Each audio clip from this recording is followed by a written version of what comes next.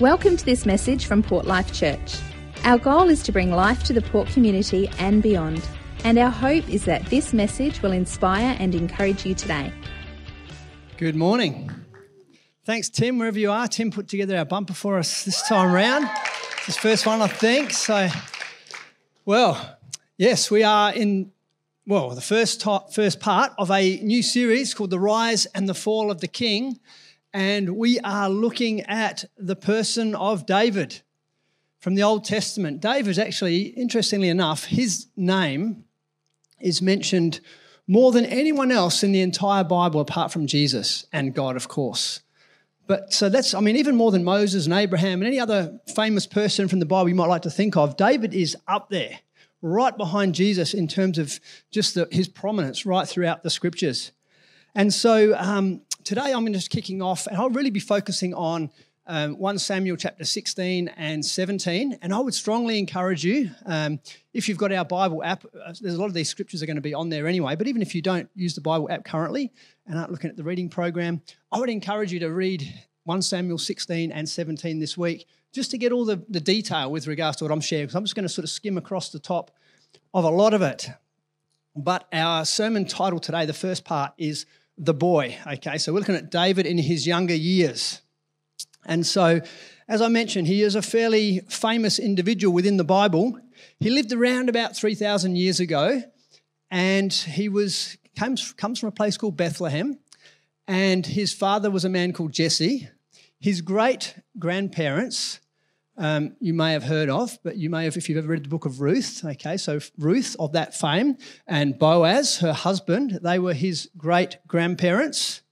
And David had been chosen by God to be a future king of Israel, okay, and God had sent Samuel, the prophet, to anoint or to make it official in a sense that this is my chosen man for this role.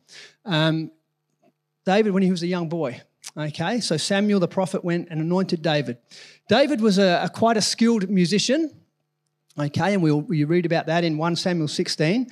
But also, if you ever read through the Psalms, David wrote about half of the Psalms in the Bible, okay. So, but probably the thing that he is most famous for is his confrontation with Goliath. I mean, even if you haven't ever been to church before in your life, there's a good chance you've heard the phrase David and Goliath. It's one of those phrases, isn't it, that's just thrown around a little bit. Whenever there's an unequal battle going on of some description, whenever there's an underdog and a really big favourite, it's a David and Goliath battle. And so you've probably heard of that phrase. And so we're going to sort of pick up and have a little bit of a look at this particular part of David's history, the battle between David and Goliath. Now, Goliath, he was, the Philistines, they were a people that were sort of fairly near neighbours of Israel. Okay, Israel was the nation that David was a part of.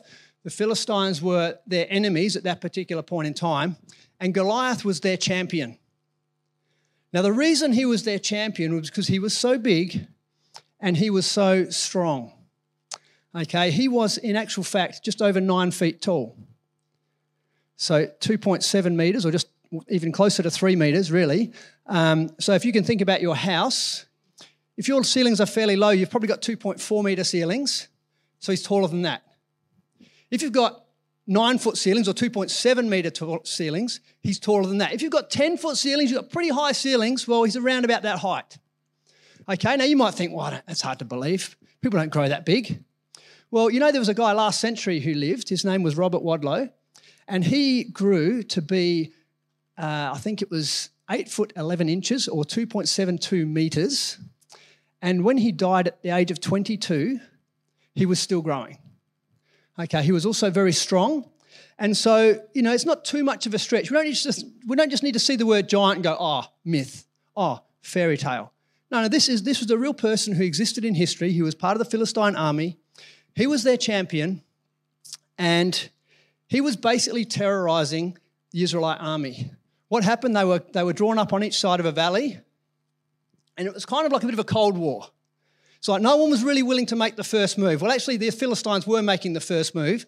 What they were doing, they were sending out Goliath each day.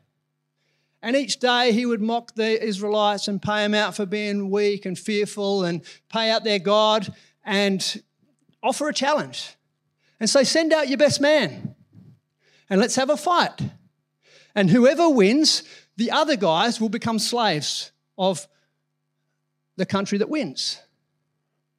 And that's what he did, day in, day out, for 40 days. So for 40 days, every time he would come out, the Israelites would all run back and he'd offer his challenge and then he'd go back to his lines. Next day, twice a day, he was thinking he was doing it. He'd offer his challenge, no one.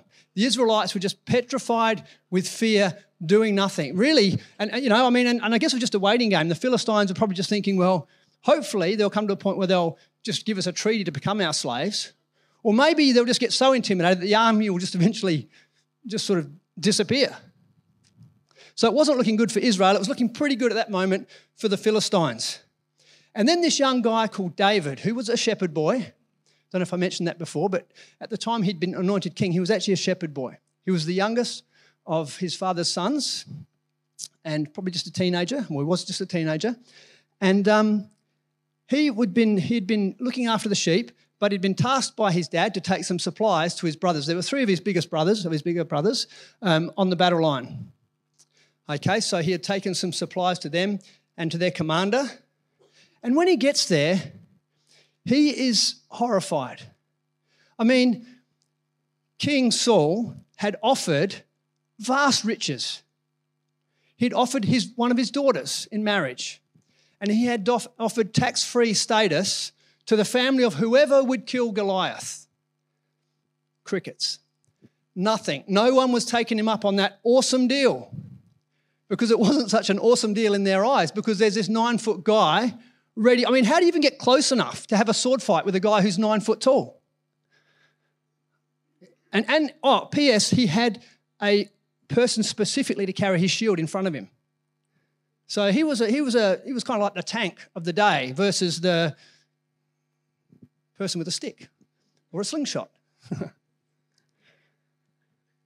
So David comes and he sees this arrogant Philistine mocking his God.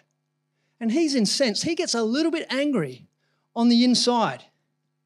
Like, how can this guy be saying such things? Here we are, the people and the army of God. This guy is mocking our God, and we're just standing here and letting him do it. What the heck is going on? And he gets a little bit angry and a bit indignant. And so he asks the soldier, what's going on? What's the deal? I've heard a bit of a rumor about there's a bit of a reward for killing this guy. And who is this pagan Philistine anyway, that he should taunt the armies of the living God? And David's brother, his eldest brother, Eliab, he was a bit ticked at David, and he accuses David of being proud and wicked and just being there to watch the battle, which is kind of ironic, really, because there wasn't much of a battle happening at that particular time, and part of it was Eliab's fault because he was one of the Israelite army who was afraid to go out and face Goliath. And so poor David, he's just copying abuse from his older brother, but he doesn't let it put him off. He continues to ask questions about this Goliath and what's his game. And some people hear this conversation, think that conversation's a little bit different than all the other conversations we've been hearing going on in our camp lately. This little conversation has a bit of a different spirit to it. This one is not tinged and in fact saturated with fear, but there's a little bit of faith in the air right here. There's a bit of indignation. There's a little bit of I can sort of going on. And so they tell Saul, and Saul says, well, bring this guy to me. And David comes to the king and he says, don't worry about this Philistine. Your servant will go and fight him. Now, excuse Saul for not jumping over the moon about that particular fact. This young shepherd boy, not even a man yet, certainly with no warfare experience, rocks up and says, I'll take him down, when all of his best men, in fact, Saul was probably the best man. Like Saul, when he became king, he was a head and shoulders above the rest. That little expression you possibly have heard that you didn't read in the Bible actually comes from the Bible, and it was talking about Saul. Okay, so if all the Israelites were here, Saul was up here. The trouble is, Saul was down there compared to Goliath. And I don't know exactly how old he was at that particular point in time, but he certainly wasn't putting himself forward to take on Goliath in that moment. And suddenly there's this shepherd boy standing before him saying, I'll take him. And Saul tries to dissuade him. Say, look, you're young, you're inexperienced, you're just a boy. And David says, no, I can do it. And he goes to recount his situation where, as a shepherd boy, he hadn't been without his challenge. He hadn't been to war, but he had actually overcome a lion and a bear that had tried to attack his sheep. And he said God had given him the ability to be able to do that. And so he wasn't afraid of this Goliath. Goliath will become just like one of them. God will rescue me from this Philistine. And so Saul sees that he isn't going to dissuade David. Possibly he's thinking, well, maybe. Who knows? I mean, he reckons he's got God on his side. That's a plus. And so what he does, he gets his armour and his sword and he dresses David in his armour. Now, again, you can imagine, David's a young man. Saul was head and shoulders above the rest. Okay, I'm ready to go and fight Goliath. That was never going to work. I mean, it would have been kind of cool being in the king's armour, wouldn't it, for about 5 minutes? Like, I mean, you could look at your brothers and go, king's armour, king's sword, look at me. And then 5 minutes later, mincemeat in the king's armour. That's what would have happened. But I love what David did. He didn't bow to the pressure, even of Saul's well-meaning armour episode, but he actually says, no, look, I can't go in this. This isn't a fit for me. I need to be myself and trust God in this battle. I need to trust that what God has put me through, the preparation that God has brought me through, is enough, coupled with God himself, to take on this giant. And so David puts aside the sword, he puts aside the armour, he goes down to the riverbed and he chooses 5 smooth stones. He picks up his shepherd's staff and he picks up his sling and he begins to walk to the front line where Goliath is waiting. And Goliath is just incensed. He is angry. Like, what the heck? Who is this? This measly little, looks like a shepherd boy. What the? Oh, and he's got a stick. What am I, a dog? And so he said, come here, you. I'll give you your flesh to the birds and the animals. And David said, you come at me with a sword and a spear and a javelin, but I come against you in the name of the Lord Almighty. As well as a few other bits and pieces, he makes a promise to Goliath that day he's going to kill him, cut off his head, and then destroy his army as well. Well, God will. And so the battle ensues, if you can call it a battle. Goliath takes a few steps towards David. David runs towards Goliath, lets go of the stone. The stone hits Goliath in the forehead, and he goes down like a pack of cards on his face. David wanders over, picks up his sword, finishes him off, cuts off his head. That is not the way to live the Christian life. Just putting it out there. We are not calling anybody to do that. Just because it's online and everything. Hi guys online. Great to have you with us today. And the Philistine armies, who have seen their champion put down by a young boy, just turn and run.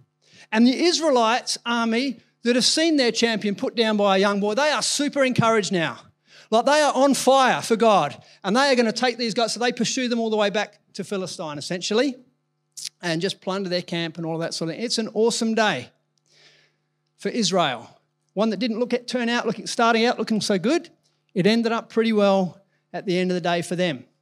So, I've already said we're not about cutting people's heads off or killing people, but how does this story relate to us today? Well, I think often the tendency when it comes to talking about David is to focus on him as a young man of God and to encourage us to be like David, to have the faith of David. And if we do that, we can overcome all the giants that we will face in life. Now, look, there are some admirable things in David's life. There are certainly some great things to be aspired to. But the fact is, we're not David, and we haven't had his preparation that God had given him when he faced his Goliath, perhaps.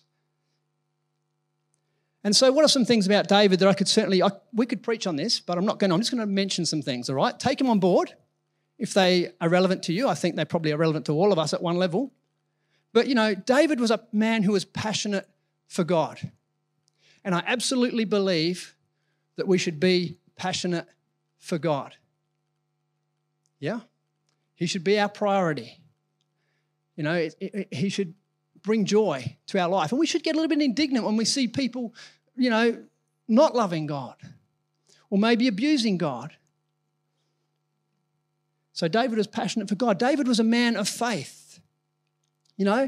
Goliath was standing there, all 9 feet of him. And David saw his God towering over Goliath, just as Goliath was towering over Saul, but much bigger. He was a man of faith. So I would encourage you too, be people of faith. Know your God, read your Bible, pray, get to know him.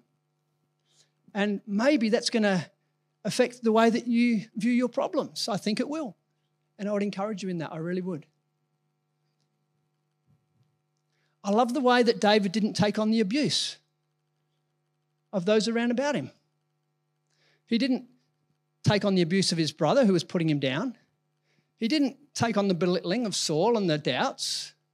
And he didn't even wear Saul's armor. He just kind of was quite content in his relationship with God, his confidence in himself, and the preparation that God had given him in life, and he was willing to trust God. So all the other stuff was like water off a duck's back.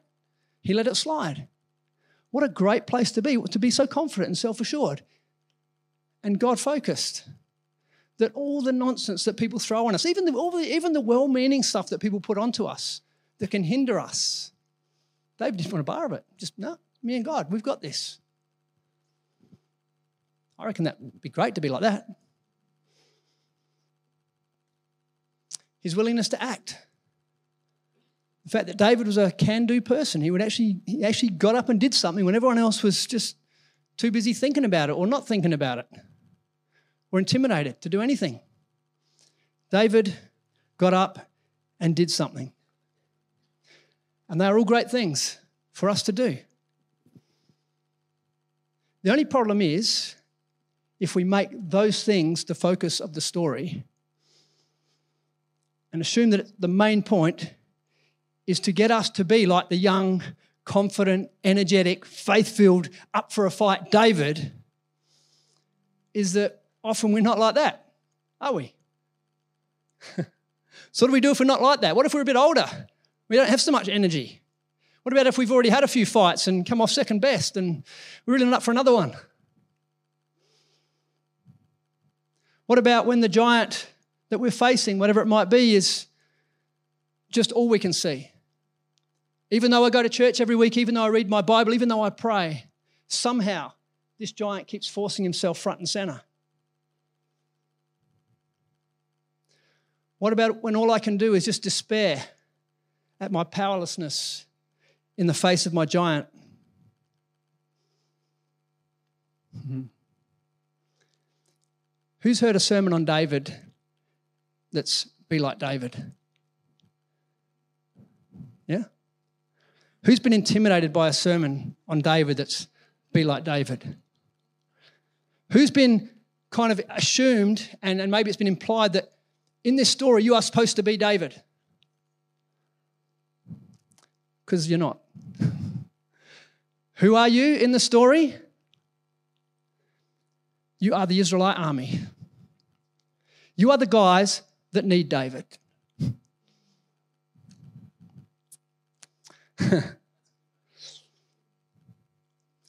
I am super encouraged that I can go into the Old Testament and read a story like that and realise that despite Israel's lack of faith, despite their abundance of fear, despite their ungodliness on many fronts, God sent a saviour in David. A man who would come and deliver his people from what they were incapable of doing themselves. Left to their own devices, it might have gone to 80 days. It might have gone to 100 days. It may have just boiled over into a battle. And Israel, based on their attitude, they would have gone under big time. They were incapable of helping themselves. They had 40 days to help themselves. They had lots of incentive, the gold, the girl, the tax-free status. None of it could motivate them to do anything. They were finished in and of themselves until David came. And then suddenly, in seeing David, they found strength and they would pursue the Philistine army. Now, I don't know about you, but does that sound a little bit familiar? That theme. Now, again, maybe if you haven't read the Bible before, you don't regularly come to church, it maybe doesn't sound familiar, other than the fact you've heard of David and Goliath. But for those of us that have been to church for a little while, and for those of us that had read the Bible regularly, maybe we will be picking up on a theme. And it's a theme that happens right throughout the Bible. It's this idea that God helps people who cannot help themselves. It's that God will break in and help those who don't deserve it. Help those who are doing the wrong thing. And he often even uses people who are not doing the right thing fully to do so. And all of those things are just foreshadowing God's greater plan. They're just giving a hint, an insight into God's greatest plan. You see, David was a saviour. David was a deliverer. David was a shepherd to his people. David ultimately became a king. And we'll be looking at that in the next little while. David was a man after God's own heart, which Josh is going to speak on next week. But ultimately, even he was just pointing to one who was so much greater. You see, God had in mind a saviour for the whole world. The real chosen one. I mean, David was chosen to be king. Jesus was chosen to save the world. He was the Messiah, which simply means chosen one. He's actually known as the Son of David because, again, in the Bible later on, it talks prophetically about a son of David who would come and be king forever. And so in the time before Jesus and even when Jesus was born, people were anticipating the arrival of this Messiah, this chosen one, this anointed one, this king, this great king that would set God's people free. Jesus was the good shepherd and ultimately the one true man after God's own heart. Jesus came and defeated absolutely all of the giants that stood against all of humanity. Sin, condemnation, and death. The penalty of sin was death. Every one of us are incapable of overcoming those giants. Every one of us is a sinner. You know, even if it's the first time you've heard that term before, even if you're a relatively good person, the reality is you are not a good enough person if the standard is perfection. And that's why I said before, it's good to aspire to be faithful. It's good to aspire to be passionate. But the reality is there are going to be times when, despite your best attempts to be faithful, despite your best attempts to be passionate, despite your best attempts to keep God front and center, you are going to mess up. You are not strong-willed enough. You do not love your family enough or anyone else enough. You do not have enough spiritual disciplines in place to actually avoid doing the things you don't want to do and getting caught up in sin and therefore coming under judgment, and ultimately the penalty is death or eternal separation from God. That's our biggest problem, all of us. And Jesus came, when he died on the cross, he came to bear the penalty that you and I were deserving of. You know, God, in the very beginning of the Bible, when Adam and Eve sinned, he condemned all of mankind. He put us all under, he tarred us all with the same brush, as it were. And it seemed so unfair until we realised that the reason he did it was that he might make us all righteous through the one act of Jesus if we would put our faith in him.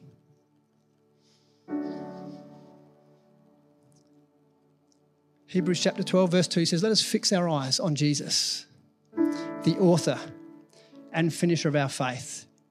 And I love the way David was able to do that. You know, Goliath was there. Everyone else, all they could see was Goliath. And David came and he saw his God standing over and above Goliath. And if we will keep our eyes on Jesus, you know, his ultimate victory is assured. Our ultimate victory is assured. The Israelites won because David won. They became part of his victory, even though they were part of the problem beforehand. It's amazing. We serve an awesome God. We have an awesome God. Our shortcomings, our failures, our sins, deliberate or unintentional, are all sorted because of Jesus. Be encouraged that there's nothing in your life that can surprise him or scare him off. God had seen all that Israel was up to, and still he sent David. And God has seen all that humanity has been up to, and still he sent Jesus. People were sacrificing their kids. People were indulging in all sorts of immoral activity. Some people were just ignoring him. People were killing each other. People were going to war. People were mistreating each other, abusing each other. And Jesus came still, despite the mess that we've gotten ourselves into. Jesus will be with us always through the valley of the shadow of death. And he'll prepare a table for us in the midst of our enemies. You may recognise from Psalm 23, a psalm of David. And so having defeated the main giants in our lives that stand against us, it doesn't mean that there's not going to be other things, other battles ahead. But it does mean that God will be with us. You know, David had other fights ahead. In fact, from that moment on, you'd think it'd be all uphill and awesome. No. His life took a massive turn for the worse shortly after this particular event in his life. And sometimes, we become a Christian and it's the most amazing thing to know that our sins have been forgiven, to know that we're given a new start, that God's Holy Spirit will dwell within us and lead us and guide us and direct us and help us get an insight to the very heart of God himself. And yet, even with all that going on, like with David, who had that same experience and later fell horribly in terms of sin, we can still mess up. We can still have challenges that just seem too big. What's your giants that you're facing right now? If you know Jesus, your problems aren't all over. You might be right now, even though you're a Christian, you might be battling with some habit or some addiction that you cannot kick. Every day it comes out and it taunts you, say, call yourself a Christian. Well, let's go and do this together.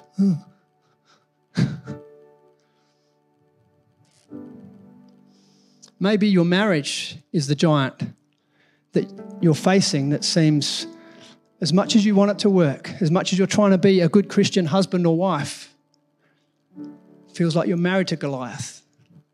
And they don't want a piece of it. They want to make your life hell. They don't want to leave, but they want to make your life hell.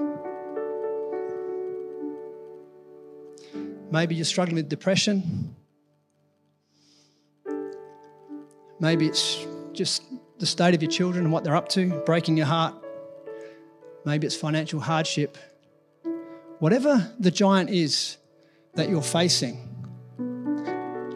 David had a revelation of his God, that he leads me through the valley of the shadow of death. He will be with me, and he will prepare a table for me in the presence of my enemies. In other words, wherever our enemies are, God is there with us. He wants to have communion with us. And we have a choice in that moment. We can focus on the face of Jesus and all that he has done on our behalf and all that he has promised for our future. Or we can be intimidated and keep our focus on the enemy, on the giants, on the things that are intimidating us and making us feel useless, worthless, faithless, fear-filled, sinful, unworthy. All of those things that you and I deal with, some probably more regularly than others, but all at some point get to that point where we're like the Israel army, we're just sort of waiting for the next punch. that might take us out. But God is with us. The devil can intimidate, people can intimidate, situations and circumstances can intimidate. We can't stop the intimidation, but we can choose where we're going to focus. And I just want to encourage us today to focus on Jesus. He's the Saviour. He will be going with you and He is for you in every situation and circumstance that you're facing. He's ultimately going to carry you on to victory. There's a journey and it's going to be a bit uphill and down dale along the way, but He never leaves us. He never forsakes us. That's good news, don't you think? Awesome. So the story of David and Goliath, it's inspiring and it's challenging. If you've only seen it as challenging before and come away thinking, oh, I wish I was more like David, don't put yourself down. God made you the way you are. He loves you as you are. And you know, the Bible talks about the fact that He has created us with plans and purposes in mind. He has plans and purposes, and you are a perfect fit for His plans and purposes for your life. So don't worry about not being like David. I mean, not many people are like David. David was awesome. I mean, he's one of those guys, he makes you sick. I mean, he was a great warrior. He was a great singer. He was a great orator. The girls loved him. The guys loved him. Everyone loved him. Most people are not like David, so don't beat yourself up trying to be like David. Just be you. Allow God to reveal who He's made you to be and how He sees you.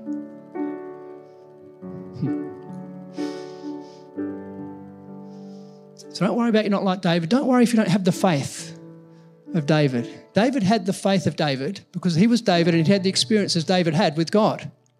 And so he grew in his revelation of God and his understanding, his experience of God. And so too, if you begin a relationship with God, and reality is even before we begin a relationship with God that we're aware of, God is working in our lives. He is for us and He's directing us. But when we come into a relationship with Him, the process of relationship begins, the process of experience through doing the right thing and the wrong thing, through hearing God or thinking we've heard God and acting accordingly, and then realising it wasn't God. Along the way we learn, we experience God. We get to know God and our confidence and our faith in Him builds. But if it's just about be like David or have more faith like David, the trouble is ultimately that's going to end up in failure, disappointment and exhaustion. So let's not make that the main part of the story. Let's make the main part of the story that God provides a saviour for undeserving people. We can all be glad because the trust can move from us having to be better, try harder, do more, be more holy, be more loving, be more kind, and all that sort of stuff. I trust that as we know Jesus, we will become those things. But if the focus is on me to be and do those things, that's where the problems start. Let's move our trust to Jesus. Let's have a revelation of who He is, what He's done, how beautiful He is, how kind, how great. And it's amazing how when you get to a God like that your life also becomes more loving, more gracious, and surprise, surprise, more faithful, more faith-filled, and so on and so forth. Can we pray? And then we'll just continue to worship for a little while. Father, I just want to thank You so much that right through the Old Testament, even in the midst of some of the horror and the gore, we see a gracious God who's working a way of salvation. And we thank You, God, that Your passion reaches to the ends of the earth and includes all people, Lord, regardless of where they've come from, regardless of what they're up to. You love people. And Lord God, we know that in and of ourselves we are helpless and hopeless.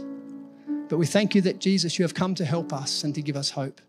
And I pray, Lord, for those of us that know You, that we just have a growing understanding of the height, the depth and the breadth of Your love and Your kindness and Your grace and every good thing You've done for us, Lord. And may it inspire us, embolden us, encourage us, fill us with passion and zeal and faith to serve You, that others might come to know Your goodness. Lord, for those of us who maybe don't know You right now, I pray, Holy Spirit, that even if there's doubt, even if there's confusion, that nonetheless You would inspire faith and hope in hearts today and encourage people, Lord God, to take the next step, maybe ask some questions, maybe come back another week, maybe come and talk to someone who already knows You. So God, have Your way, I pray, in Jesus' name. Amen. Thanks for listening to this message from Port Life Church. If you have any questions, please email info@portlife.org.au. Have a great day.